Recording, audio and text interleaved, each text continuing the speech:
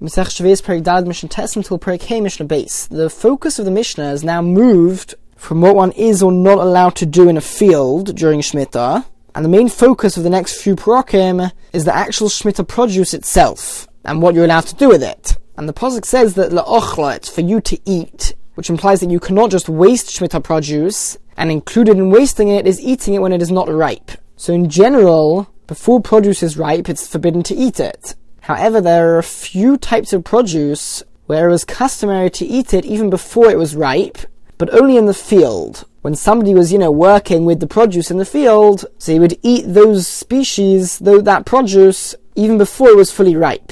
And because of that, during Shemitah, it will be permitted to eat those species at that stage, but only in the field. So we already mentioned the figs and grapes, and now the Mishnah goes on to Zeisim, olives. With regards to olives, Mashiach Nisu Revius Lasa'ah, from the stage that they can produce a quarter of a loig of oil per sa'ah of grapes. A sa'ah is 24 loig, so if they're producing a quarter of a loig per sa'ah, that means that 1/96th of the olives will be oil. So that's quite an early stage of the ripening. But already from that stage, one is allowed to crush open the olive and eat it in the field, because that was the normal thing to do. And they would crush it open because it was quite bitter at that stage. But if they crushed it open, it wouldn't be so bitter. So since that was the normal thing to do in general, you could do that during Shemitah as well. It's not considered wasting it. It is considered the normal eating.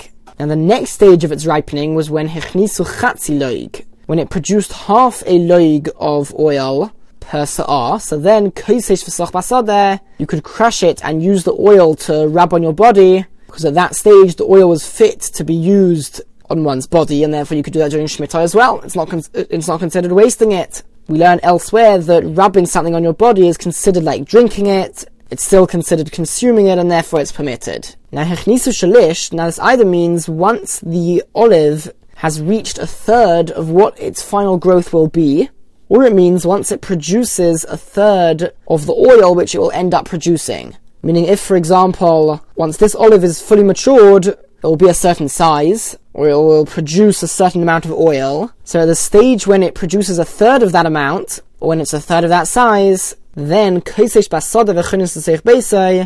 could crush it in the field and bring it into your house. The truth is you could crush it in your house as well. It was just more common to crush it in the field, but the point is that is considered the beginning of the full ripeness of the olive, and therefore from that stage onwards you could use it, you could eat it anywhere. And at a similar stage, at that same stage in the rest of the years of Shemitah, Chayav B'Maisos, it will be obligated in the gifts for the Kohanim, the Levim, and the poor people. At the stage where it's a third of its growth, that's when it becomes obligated in those gifts. So we've listed 3 different types of produce: figs, grapes, and olives, and those things, even before they were fully ripe, they were eaten in the field. So we said there were different stages of their growth, but when it comes to Sha'ar Kol Peres Ha'ilan, with regards to the rest of all the fruit of a tree, they are only eaten when they are fully ripe, or at least at the beginning of that stage. There's not a different stage for in the field and in the house, and therefore, whatever their season, whatever their time is with regards to maestros, that they become obligated for the gifts, that is the same time that they can be eaten during Shemitah. So it would only be this later stage at the beginning of the full ripeness of that particular produce that you would be allowed to eat those other types of produce during Shemitah. Mishnah Yud, there's a general prohibition, and this applies even outside of Shemitah, and that is to cut down a fruit tree. This is the source for Bal Tashchis. One is not allowed to destroy a fruit tree, but there's one big exception to this halacha, and that is that if the tree is more valuable for its wood than its fruit, meaning that the main value and the main purpose of this tree is for the wood of the tree as opposed to the fruit. In such a case, you are allowed to cut down the tree, because since its primary purpose is not the fruit, we don't view it as destroying the fruit tree. Rather, you're using what it was meant for. Now that's on a regular year, but during Shemitah, even a tree whose primary purpose is for the wood cannot just be cut down. Because of course by cutting down the tree you're destroying the fruit, and you're not allowed to waste fruit of Shemitah. So the Mishnah asks,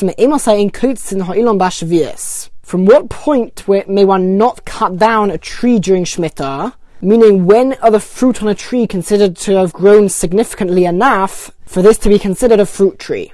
and for the fruit to have the sanctity of Peiros Shavuos, of Shemitah produce. So Beis Shammai and Beis Shammai say, Kol ha'olam mishayotzi. For every tree, this stage is from when they produce, and there's a machlokes as to how to interpret this. Either it means from when they produce leaves, or it means from when they produce fruit. So it's an early stage of the development of the fruit, but from that stage, these fruit already have the sanctity of Peiros Shavuos. And Beis Hillel agree, however, Beis Hillel say there are three exceptions. Beis Hillel and Beis Hillel say, Hecharuvim Shal Shelu, carobs, they gain this sanctity from when they become heavy and they droop down. V'hagafonim Goreo, and vines once they produce seeds. V'hazesim Nitzu, olive trees once the olives produce blossom. So those three are exceptions. But Ashar Kol Ilan, when it comes to every other tree, Mishayotzi, as soon as they have produced either fruit or leaves, those fruit gain the sanctity of Peiros Shavuos, and therefore the tree cannot be cut down. So does that mean that one can never cut down a tree during Shemitah? No, because as soon as the fruit are ripe, you can take the fruit off the tree, because you can now eat those fruit. Otherwise, as we learnt before, you're not allowed to pick fruit which aren't ripe. But once they've ripened, you can pick them off, and then you can cut down the tree. So the Mishnah says that V'chol ha'ilon, every tree, Kivin Shebolo Inas HaMaisros, once it reaches the season when they become obligated in the tithes, and that, as we learnt in the previous Mishnah, is when they're ripe, so then you can cut down the fruit, and after that, Mutar L'Kotzotzai, it's permitted to cut down the tree, because the tree will no longer have the fruit on the tree, so you're not destroying the fruit by cutting down the tree. Now the Mishnah adds at the end of this Mishnah one more halacha to do with this general prohibition of Bal Tashches, of destroying a fruit tree in any year, not just Shemitah. And the halacha is that once a tree is so old that it stops producing very many fruit, then it becomes permitted to cut down that tree. It's no longer considered wasting it. So the Mishnah asks, how much does an olive tree need to produce to be considered enough that you cannot cut it down yet? Meaning it's not considered old enough, it's still producing. What is that amount? The answer is Reva, a quarter of a kav of olives, even though that's a tiny amount. And when it comes to other trees, that amount would not be considered a significant amount. When it comes to olive trees, however, because olives are considered such a significant fruit, and an important fruit for the oil, so even a quarter of a kav is considered significant, and therefore if it produces still a quarter of a kav of olives, then you cannot yet cut down that tree. It's not considered old enough. However, Rabbi Shimon ben Gamliel says, Hakol lefi hazayis, it always depends on the particular type of olive tree. And what Rabbi Shimon ben Gamliel is saying is that we look at it relative to what it used to produce. So if this tree, let's say, used to produce many, many kav of olives, and now it only produces, let's say, 2 or 3 kav, so relative to what it used to produce, that's nothing. And therefore, even at that point, you would be able to cut down the tree. Perek Hey, the first few Mishnayos of this Perek discuss halachos which apply to very specific types of fruit. And the first Mishnah talks about a specific type of fig, and that is Benois Shuach, which are a type of white fig. And the special characteristic about these white figs is that they take a very long time to ripen. In fact, from the time that the bud starts to come out and the fruit begin to form until they become ripe actually takes 3 years. Now that presents a problem, because if the fruit form during Shemitah, that means that they gain the status of Peiros Shavuos, and they've got the sanctity of those Peiros Shavuos, but by the time they ripen, it's no longer Shemitah. So the Mishnah says that indeed Shavuos Shalohen Shania, their Shemitah is actually in the 2nd year of the Shemitah cycle, which is 2 years after Shemitah. And what the Mishnah means is that any of the fruit which began to form during the Shemitah year, you should make a sign on them, like tie a ribbon on them, so that you know that they grew during Shemitah. And once they've ripened and you take them off the tree, which will be 3 years later or in the 2nd year of the Shemitah cycle, then you need to treat those as you would treat Peiros Shavuos, because these are considered Peiros Shavuos because they started to form during the Shemitah year. Shehein Oisis L'Shalishanim, because they take 3 years to ripen. Now Rabbi Yehuda adds, Rabbi Yehuda says, Haparsios, this is another type of fig which is usually grown in a place called Poras, but some of these figs were also grown in Eretz Yisrael, and therefore Shemitah would apply to them. When it comes to these figs, these take 2 years to fully ripen, and therefore you've got to treat the fruit which you pick off the tree in the year after Shemitah as Shemitah produce. Shavuos Shalahem B'Motzei Shavuos, their so-called Shemitah occurs in Motzei Shavuos, the year following Shemitah, Shehein Oises L'Shtei Shonim, because they take 2 years to ripen. But Omrullah, the Chacham said back to Rabbi Yehuda, Le Omre Lebnei Shuach, they only said this halacha, that you've got to treat fruit as Shemitah produce, even if it didn't actually come off the tree during Shemitah.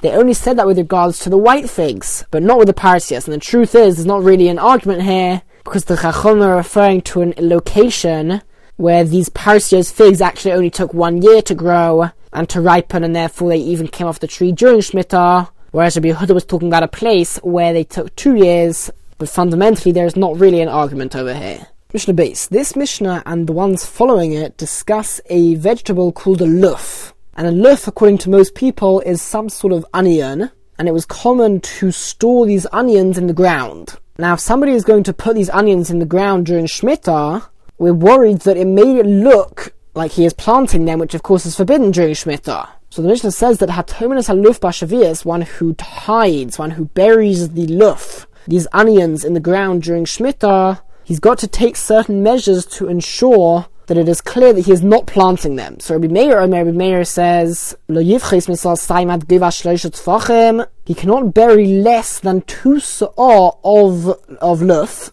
which when piled up have to reach a height of 3 tfachim at least. So if you're putting so many of them in such a small place, it's clear that they're not being planted, otherwise you wouldn't put them so crowded together.